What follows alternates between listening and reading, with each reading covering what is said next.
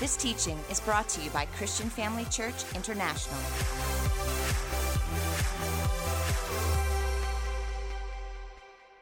Praise the Lord. Well, are you ready for the word tonight? Okay. This is the third installment in our series that is entitled All In, and it means exactly that. We're teaching about how to get all in with God, not partially in. We're not talking about wading into the water with our ankles and knee deep. We're talking about diving in. The third installment tonight really deals with the subject of if you want to be all in, you have to let Him in. You have to let God in. Some years ago, my wife and I were on vacation at Sun City. For those of you that have been there before, you'll know exactly what I'm talking about. The Lost City is kind of a big feature. And so we were there. Shannon was about 4 or 5 years old, somewhere around there. And we were staying in the cabanas, but we wanted to go see what the Lost City was like. So we went to the Lost City, and you go into the tower at the Lost City. You can go all the way up, and you can take a look at what's happening around. And somehow in the confusion, talk about a parent failure. This was a huge parent failure on our part, but we got distracted. We were supposed to be coming down in the lift, and we got distracted. Anyway, Shanna's 4 years old. She trundles into the lift and pushes a button. So while we're looking, the moment when we turn around and look, here all of a sudden the doors are closing, and my daughter's gone. You can imagine as a father and a mother how that must feel. Now I'm sure for her it was a party. Shanna's just like that. I'm sure for her, she was pushing buttons thinking, wee, I'm going to go right. But you see, the point I'm trying to make is this over here, that I desperately wanted to get into that lift. I sensed the danger. I sensed the disconnection between me and her. I knew that her life was extremely vulnerable at that point because, she could have got taken by someone. I wouldn't have known what floor. I can't even remember how many floors there are. But she could have got out and at any number of floors. Someone could have got in the lift. And so it was a desperate situation. I remember my wife and I were quite panicky, as you can understand. And so it's with that thought and with that emotion that I want you to consider as I teach this message tonight. I have no doubt that there are folks here tonight that have allowed Jesus into their hearts. And students, really this message is steered more towards you tonight as you commit your future to the Lord and your ministries. But I have no doubt that we've all surrendered our hearts to Jesus, most of us here tonight. But we'll also acknowledge, if you know yourself, like I know myself, that there are just some doors that remain closed in our lives. Like that elevator door. We might be in the lost city, we might be in the kingdom, we might be in a relationship with God, but there's certain areas in our lives where those doors are closed, and Jesus is desperately wanting to get in, but we're keeping those doors closed, and we're saying, Lord, you can have everything, but I don't trust you with this. We don't say that with our mouths, and we don't even say it in our prayer time, but we make sure that door remains closed. Revelation chapter 3 and verse 20, you know this verse very, very well. It says the following. Jesus is speaking in Revelations 3:20, and we're going to be kind of going from the back to the front. I'm finishing on verse 20, starting on verse 20, but we're going to be going to back to verse 14. And in Revelation 3 and verse 20, Jesus says, "Here I am, I stand at the door and knock. If anyone hears my voice and opens the door, I will come in and eat or dine with that person, and they with me." Now, there was an artist by the name of William Holman Hunt.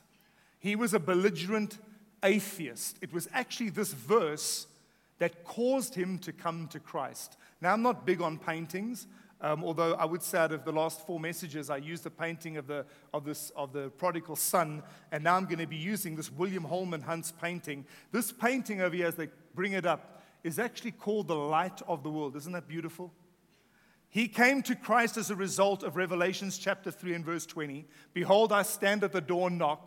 If anyone hears my voice and opens the door, I will come in and dine with him." And he painted that painting. And so there's a few observations I'd like to draw your attention to on this painting. First and foremost, the halo around the head of Christ represents salvation. You can imagine Jesus coming up as we speak to the door of your heart that was closed before you received Christ. And he comes bearing gifts. Number one, he comes as a savior. That's what the halo represents. Notice the lamp in his hand. That represents the word of God. But you notice something else distinct about this painting. First, you notice the scrub and the weeds and the grass that have grown in front of that door, you can see that that door hasn't been opened in a very, very long time. And tonight, as I minister to each and every one of you, for many of you, you've never received Christ, and I'm going to give you an opportunity to do that. But I want this door that is shut over there to represent more than just salvation. Perhaps it represents an area in your life that you've not yet completely surrendered and opened to the Lord. And there's another thing I want you to notice, that door hadn't been opened. There had been no traffic in and out that door for a very long time. But the most significant thing we notice about that painting is that that door doesn't have a handle on the outside, which is exactly why Jesus tells us in Revelation, I stand at the door and knock. You see, the handle to that door is on the inside and can only be opened by us. What a beautiful painting that really describes the desire of God to want to infiltrate not just one area of your life, but every area of your life. Can I get an amen? So those are the three things that we notice. So we must ask ourselves two questions based upon this painting. The first question we must ask ourselves is why, firstly, is Jesus on the outside? Well, Jesus over there is on the outside simply because that person has not opened the door. But secondly, we've got to ask ourselves this question. Is there any area in my life where I've kept Jesus on the outside? I'll be giving you a few examples a bit later on, but maybe it's a relationship issue. Maybe you're dating someone and you've never really allowed Jesus to come into that relationship for fear of maybe losing it. Perhaps you know that that relationship isn't what God wants. Or maybe it's what God wants, but you're not living and it's leading you to a place of impurity. But that door is shut. I want you to know that Jesus is going to continue knocking until that door opens. Thank God he does not give up, okay? He continues knocking and knocking and knocking. Can you imagine the Savior of the world continually pursuing you, wanting to gain access into every area of your life and not just occupy your heart, but also your mindsets? So we're going to be going to Revelation chapter 3 and verse 14 right now, but I want to give you a bit of context before we read any further. This is the seventh letter written to the seventh church. In Revelation, Jesus addresses 7 letters to 7 different churches. Now, these churches were historical churches in Asia. They actually existed. But more importantly than that, the words of Jesus serve as a prophetic warning for us in today's church. So notice what he says here in Revelation chapter 3 and verse 14. To the angel of the church in Laodicea, write. To the angel of the church in Laodicea. I want you to notice that Jesus over here is not speaking to Laodiceans, but he's actually speaking to the Christians and the church within Laodicea. Now, you're going to notice something very specific about this city, Laodicea. First of all, this city had 3 huge industries that were more successful than most of Rome. Number one, Laodicea had a very strong banking and economic sector and industry. In actual fact, people would invest in Laodicea simply because of their strong financial means. This speaks about the influence of money. So you can imagine, because they had so much wealth within Laodicea, people had become self-sufficient. They'd become self-sufficient in many ways. And it had crept into the church. Well, we don't need to trust God because our businesses are doing great. Maybe you're here today and your business is thriving. And you yourself know that because your business is thriving, you don't find yourself trusting God for anything anymore. You don't wake up in the morning saying, Lord, give me this day my daily bread. Because in the bank account, you've got, give me this millennium. You got so much money. You got more money than month. You got more money than millennium. So you don't find yourself waking up in the morning and saying, Lord, I need you. Give me this day my daily bread. So you can see that the industry and the banking industry of Laodicea had made the community independent of God, but the church was also becoming independent of God. The door was shut. That was one place they weren't allowing the Lord in. So it fostered a whole lot of self-sufficiency. In actual fact, the city's motto was this: we have need of nothing. when you walked into Laodicea, regardless of who you were, the city's ethos and motto was, we have need of nothing. But yet we're going to find out how desperately in need they were. They thought they were good. They thought they were fine. They thought they were hunky-dory. But yet we're going to find out what Jesus has to say. The second huge industry they had was textiles. I mean, people would come from throughout the Roman Empire really just to purchase textiles and cloth from the Laodiceans. And this speaks about self-centeredness. It speaks about a church and a community and Laodicea that were so self-centered. They were worried more about how they looked and how they dressed. I mean, if they were in today's age, they would be the selfie capital of the world. I mean, they would be taking selfies of themselves 24/7. Incidentally, do you know that the average millennial, right now, 95 million selfies are taken every day? 95 million selfies. On average, a millennial will take 27,000 selfies of themselves before they die. I mean, there were the good old days when we had camera phones, you'd have to be looking at the subject and take a picture. But it seems like this whole selfishness, occupation with self has now been worked into technology, because now you can even see yourself while you're taking a picture of someone else. Because you've got the front camera and the reverse camera.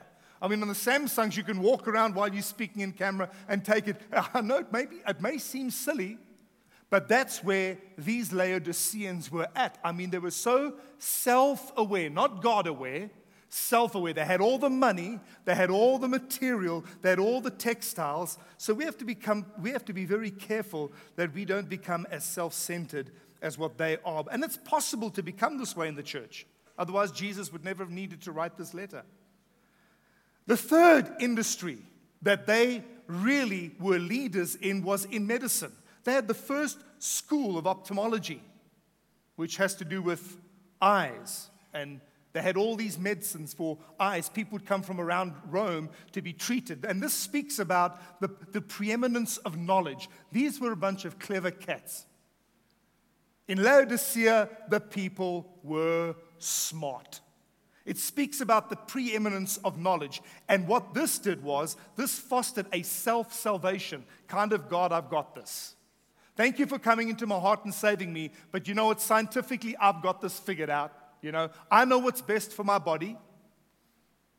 Sounds familiar in today's society. I know what's best for my body. I know what's best for my future. Thank you for coming into my heart and saving me, but there's certain things you can't consult on. Lord, I've got this. Lord, I know what's best for our planet. Today, people think the best thing for our planet is if we burn this thing up, well, we may as well just go and occupy Mars. They're already doing some sort of investigation to see if there's life on other planets or what other planets are hospitable. So they're trying to, with their knowledge, even in today, trying to figure out. And that's the kind of position that the Laodiceans found themselves in. They found themselves in a place with plenty of money, with plenty of self-interest, and plenty of knowledge. But the problem is, although they thought, God, we've got this, really, they don't got this. And that's what Jesus is drawing their attention to. I saw a sign once, and it's actually quite profound. It reads as follows: we are drowning in knowledge, but starved for wisdom. We're a church that's drowning in knowledge, but starved for wisdom. You see, God's plan for our future is not to go and occupy Mars and oxygenate the atmosphere. He's going to give us a new heaven and a new earth. And the only way you're going to make it to the new heaven and the new earth is to catch the shuttle, and that shuttle is Jesus. There's no other way. Amen. Give God a hand of praise. So we see here in Revelation chapter 3 and verse 14, he says, to the angel of the church in Laodicea write. So this is addressed to the church and not the culture of the time, but the culture had infiltrated the church. These are the words. I love the way Jesus introduces himself right off the cuff here in verse 14. He says, these are the words of the Amen, the faithful and true witness, the ruler of God's creation. Now, Jesus introduces himself all throughout Revelation, but over here, he makes a point in saying, listen, I am the ruler of all of God's creation.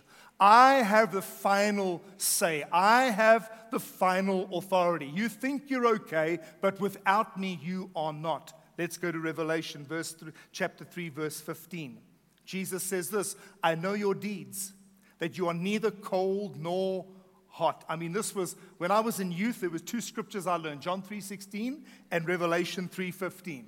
For God so loved the world that he gave his only begotten son, but if you're not hot and cold, you're on your way to hell.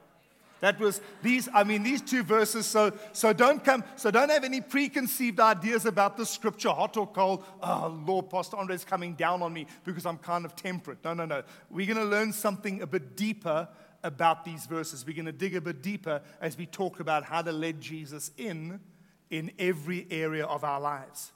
So Jesus goes on to say, I know your deeds, speaking to the church of Laodicea, that you are neither cold nor hot. I wish you were either one or the other. So because you are lukewarm, neither hot nor cold, I'm about to spit you out of my mouth. Now that almost sounds like a judgment from Christ, but really it wasn't. And unless you understand the context of this verse and where Laodicea was situated, you would construe this as Jesus judging the church. But that's not what he's doing. Because you see, Laodicea had wealth, they had banking, they had science. But what they did not have was water.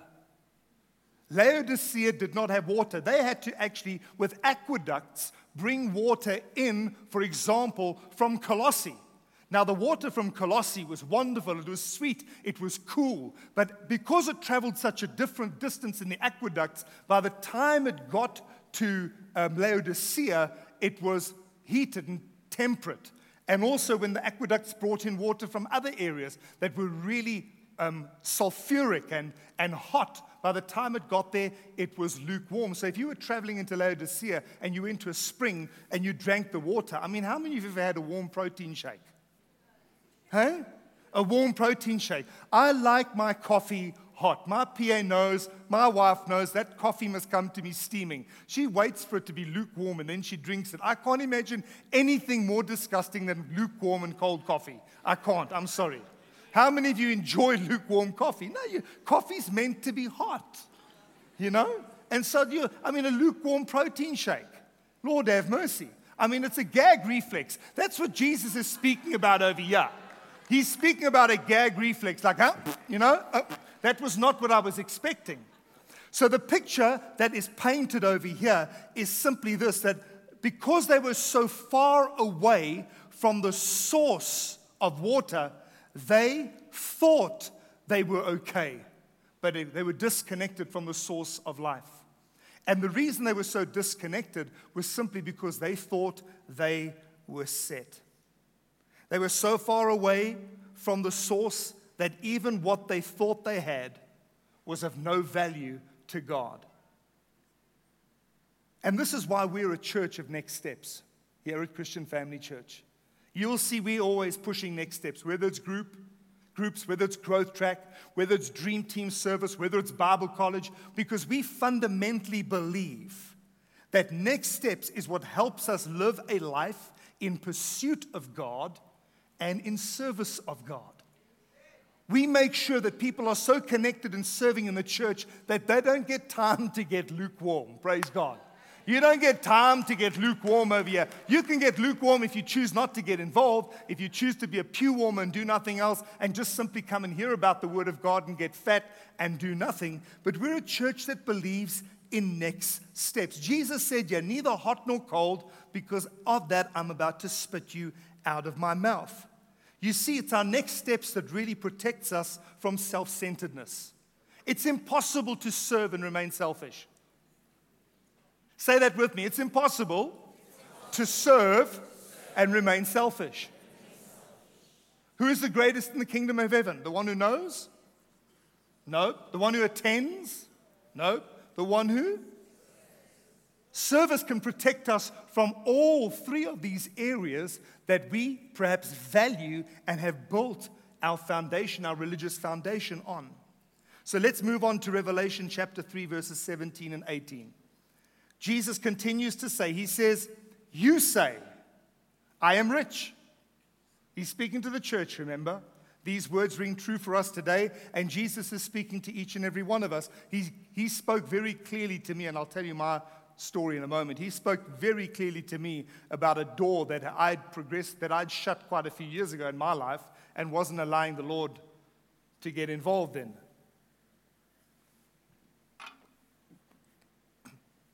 I'll speak about that in a moment. But he's speaking to us and he says, you say, I am rich. I've acquired wealth and I do not need a thing. But you do not realize that you are wretched, pitiful, poor, blind, and naked. Notice those last three descriptions of what the church is like. He says, you're poor, you're blind, and you're naked. Isn't it interesting how that is connected to the very three industries that Laodicea had built their reputation on? They thought they were rich, they thought they had all the knowledge, and they thought that they were fine and self-centered was okay. That's where they thought they were. So the spirit of this age wants us, and that's what Jesus is saying over here. Meaning that you are poor, Jesus is saying, you think it's all on you. You've got to do it. You're going to have to make it work. You think that you're dependent, you've got everything, just wait. Something's going to happen where you're going to realize that your money cannot help you. Your money's not enough. No matter how much you've saved, it's not there. It's a very volatile place to be in. Jesus goes on to say that you are blind. What he's saying is good luck trying to figure it out. Let me tell you, it's frustrating. It's frustrating in the absence of the knowledge of God how we continue to live. Jesus is speaking and describing how he sees them when they really say, I'm rich, I'm wealthy, I don't need a thing. Jesus is drawing the point over you and he says, you're naked. You're naked, which means you're covering. You're not covering it. You're trying to cover your transgressions with good works of service. Without letting Jesus in, you're trying to compensate and do something else. Perhaps you know the Lord's been dealing with you concerning the tithe, and he's trying to lead you to that place of obedience where you are to tithe, but you're trying to do something else in order to mitigate that. So you'll go serve on the orphanage and aged's team. You'll go work with Pastor Tracy in welfare, and you'll go do all these kinds of things to try and bypass allowing God into your finances. Maybe that door's been shut, like that elevator with Rebecca, with Shanna in it. That door's been shut. Lord, you can come in, you can knock, but that door's not going to be opened. That door's not going to be open to you. So Jesus says over here, he says, you're poor, blind, and naked, addressing those three industries. And this is what he goes on to say in those verses. I counsel you to buy from me gold, refined in fire, so you can become rich. They thought they were rich. Jesus says, you need me to become rich. He says, and white clothes to wear, so that you can cover your shameful nakedness. And salve, Jesus says, to put on your eyes so you can see. So here we contrast these two differing opinions of how the church of Laodicea saw themselves versus how Jesus saw themselves, and then Jesus offering the solution. He said, come and buy from me gold, which, by the way, has been purchased for us at Calvary already. He says, instead of pressure to perform and earn and build your business and grow, because money begets money, greed begets greed. He says, instead of all of that, instead of having all that pressure, you can come to me and have peace, and I will be your source of provision. You don't have to depend upon yourself anymore. Look at Solomon in all of his splendor, wasn't clothed like the lilies of the field. Transfer that trust. Let him in. Stop trying to be the captain of your own finances and allow Christ to come in as he knocks on that door and take over that responsibility. He says, come and get soul for your eyes. Instead of being frustrated, you can once again have a vision for the future. I was speaking with a young man this morning who's been suffering from some depressive episodes. And one of the fundamental reasons why so many people become depressed is because they're hopeless. They don't see light at the end of the tunnel. He's very successful in business, very, very successful. But yet he has these bouts of depression where suicidal thoughts even begin to creep in. And the reason is really because he doesn't have any hope for the hope of the future. And God is a God of hope. Pastor Theo taught about it last week. God is a God of hope. To be hopeless is actually to be godless. And let me tell you, students, your future is bright. You don't have to worry about hope is not a risk because God says you will have it. God has given that to you, okay? So we are hopeful. We are not hopeless.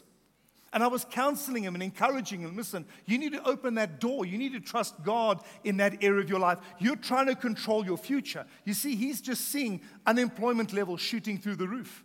He's just seeing impossibilities. And he's saying, I don't know where to go. I don't know what to do. I said, how about just transferring? And that's what Jesus is saying over here. He's saying, I'm inviting you. Be hot or cold. Don't be lukewarm.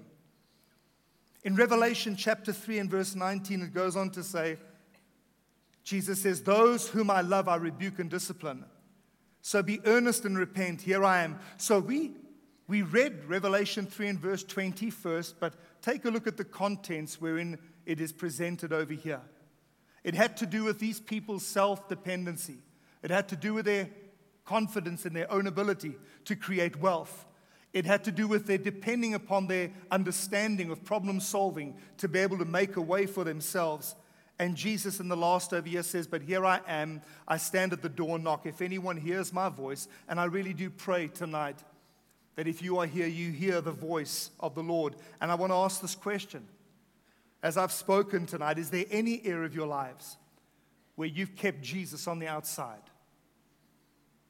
Think about that for the moment. If you don't know, just say, Holy Spirit, where have I shut you out?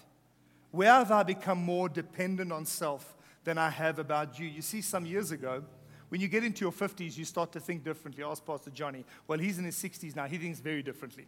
But anyway, and maybe it's because we're friends. Maybe it's because we're friends and he's closer to retirement than I am, that kind of thing began to get on me, you know. But when you start getting older, you start thinking about retirement. Now, don't come to me, oh, Pastor Andre, you don't retire, you refire. You refire. Anyway, so the older you get, you start to think about making plans. I mean, I got to 48, and the word retire came up for the first time. There's many pastors that have been in church here that have retired, and so the subject came up for the first time, and I thought, oh no, I'm gonna have to work till I die, because I hadn't saved a nickel, nothing. It was actually speaking to Pastor Johnny, because he's been very clever, very good that way with his finances, you know. So in speaking to him, I said to my wife, listen, we better start making a plan. I mean, if we're going to retire, if we're ever going, and I'll do whatever Jesus wants me to do, but let me tell you, I am planning to take long walks on the beach with my wife and not work 7 days a week. Is that okay with everyone? Praise the Lord, wonderful. If it wasn't, tough. But anyway, So I started having a lot of discussions with people about retirement, about income, and about savings and investments and that kind of stuff to maintain my lifestyle now when I retire. And I nearly fell off the chair when I saw what it was. But now I've never stopped tithing. I've never stopped giving. I've never stopped being generous. But what began to happen was my conversation began to deal a lot with my investments. In actual fact, it became a habit. Every 3 or 4 days, I'd go onto my banking app and I'd go take a look at my investments and see how it was growing, because now I'm trying to do the maths. If I save this much by then, I can retire by then, boom, boom. You know, the kind of talk that makes the Lord laugh. And one specific evening, my wife and I were having this discussion about retirement. And if you're my friend and you know me, we've spoken about this, you'll know exactly what I'm saying. My wife and I were busy talking about it. In actual fact, we were YouTubing places to retire cheap on YouTube. Right? A cheap retirement, it gets addictive. Don't do it. Anyway, so only if you're late 50s or early 60s. So we're watching this, and now we're romanticizing the possibility of maybe retiring early if we save enough, you know. And I said to Christine, I stopped and I said, I sense the Lord in heaven is laughing. Because we've done it so often, and this is the image that I got. The Father saying to Jesus and the Holy Ghost, hey guys, come here quickly. He's going to start talking about the plans he's making. He's going to start talking about the plans he's trying to make. Let's just listen to what goes on over here. You know, and I've got this awareness that the Lord and Jesus and the Holy Ghost are saying, look at this, many of the plans of a man's heart, but my will prevails. Look how dependent he's becoming on his retirement savings and all this kind of stuff, and what he's going to buy and sell, how he's going to manipulate this and how he's going to do that. And I got this image of the Lord literally laughing and saying to me, listen, every step towards self-sufficiency is a step away from me. Every step towards self-sufficiency.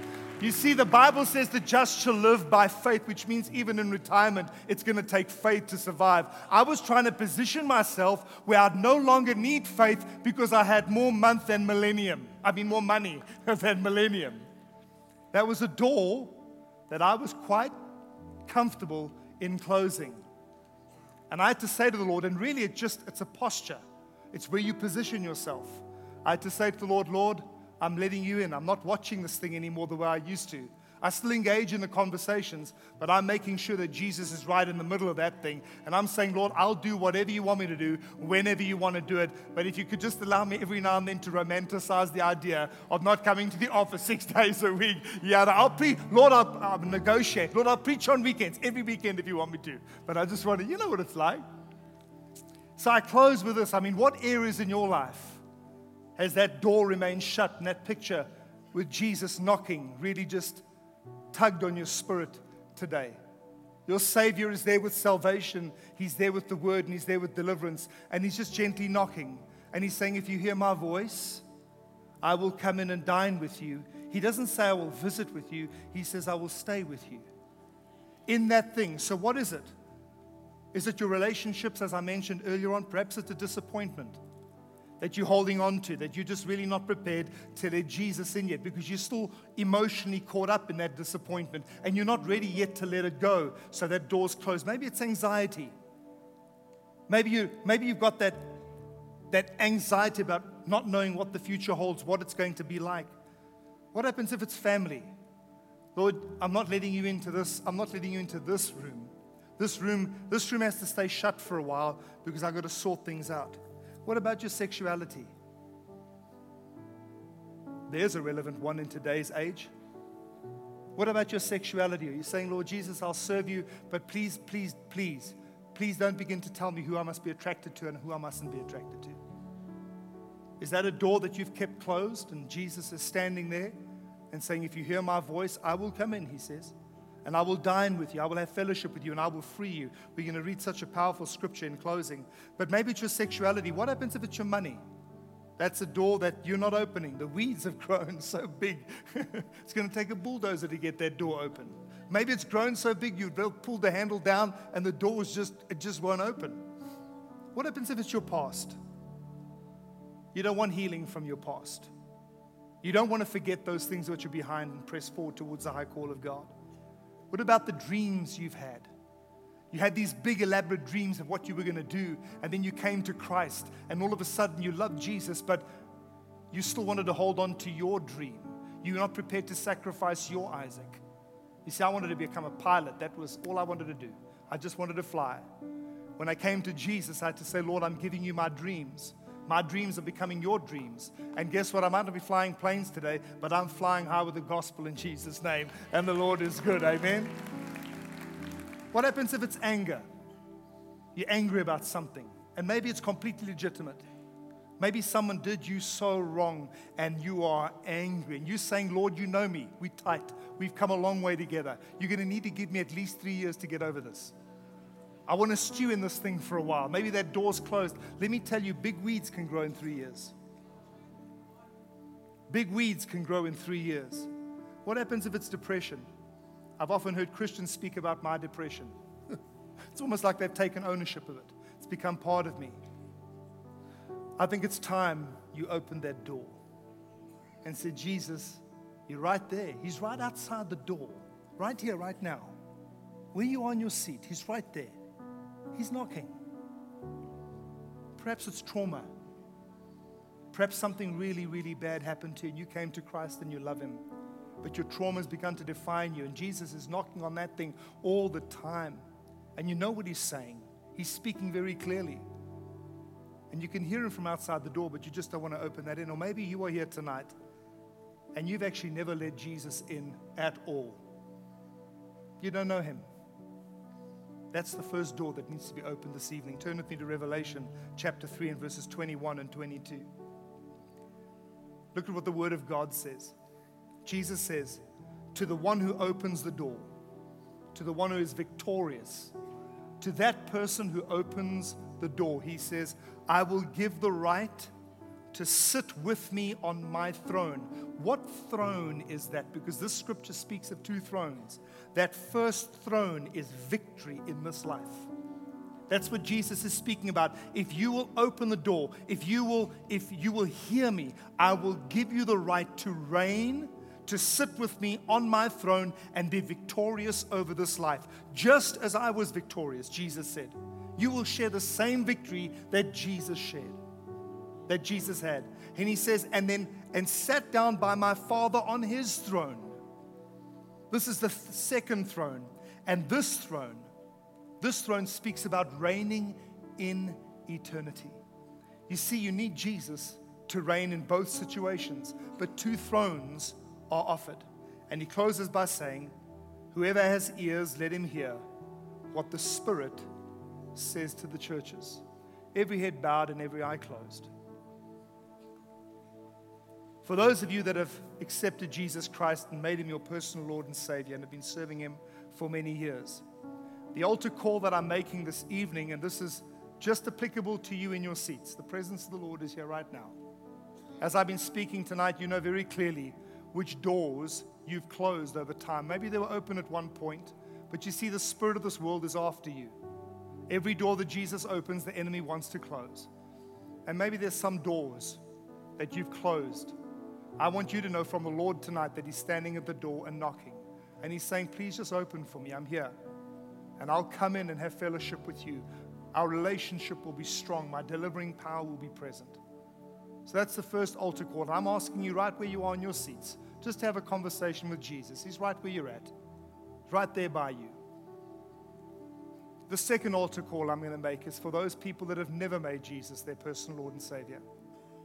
Tonight, as you sit in church, for the first time, this scripture has become a reality to you because your heart right now is beating in your chest. And you're wondering, am I right with God? Aren't I right with God? Let me tell you, friend, if you do not know that you are born again, then you are not. And you need Christ. And you are the one that I'm speaking to right now in closing this message. I'm not going to embarrass you. I'm not going to ask you to come to the front, and I'm not going to go to where you are. But if you are here tonight and you are ready to open the door of your heart to Christ, to Jesus, the Lord and Savior, the Creator of everything, the omnipotent God, the all-powerful, mighty God. If you are ready to do that, I'm going to pray a prayer with you. And at the count of three, I'm going to ask you to raise your hand, indicating to me and to the Lord that tonight is your night. You're opening that door. It's not staying shut anymore. You're allowing the healing power and the presence and the person of Jesus to come in and flood you. At the count of three. 1, 2, 3. Right now, raise your hand high in the air. High in the air, hands going up all over. Please don't put your hand down. Raise your hand high in the air. Say, Lord Jesus, I'm here. You've got your hand on the door handle, and you're saying, Lord Jesus, I'm opening up the door of my heart tonight, and I'm asking you to come in. I'm asking you to save my life. I'm transferring my trust to you. I'm no longer going to be dependent on anybody else or on anything else. I'm transferring my trust to you. If that's you, I'm going to count one more time and then I'm going to pray. 1, 2, 3. Raise your hand right now. I'm going to ask, please, people who are standing by, leaders, small group leaders, please just go place your hand on the shoulders of the folks that have raised their hands. The moment someone has placed their hand on your shoulder, you can put your hand down. That's fine. They are simply coming to agree with you in prayer right now, okay? So many people surrendering their hearts to Jesus. So many people who are going all in by letting him in. Now let's all pray this prayer together, please, especially those of you that have your hands raised. Pray this prayer with me. Say, Heavenly Father. Let's start again. Say, Heavenly Father, I come to you tonight in the name of Jesus. Lord, my heart has been closed. I've sinned and fallen short and have never allowed you in. But tonight, Lord Jesus, as I declare with my mouth that you died for me, paid the price for my sin, you were raised to life again so that I can be justified and set free. I open the door of my heart and I say, Lord Jesus, come into me and save my life. Forgive me and cleanse me of all of my sin. Tonight, publicly, I declare you are my Lord and my Savior. Thank you, Jesus, for saving me. Thank you for joining us during this episode of Living Life with Dr. Theo and Bev Wolmarans. We hope that through this inspired teaching, you had an encounter with God. If you enjoy the teaching ministry of Apostle Theo and Dr. Bev Wolmarans and would like to enjoy more resources, we hope you will visit our website at www.christianfamilychurch.co.za, or for our American listeners, www.christianfamilychurchsa.com.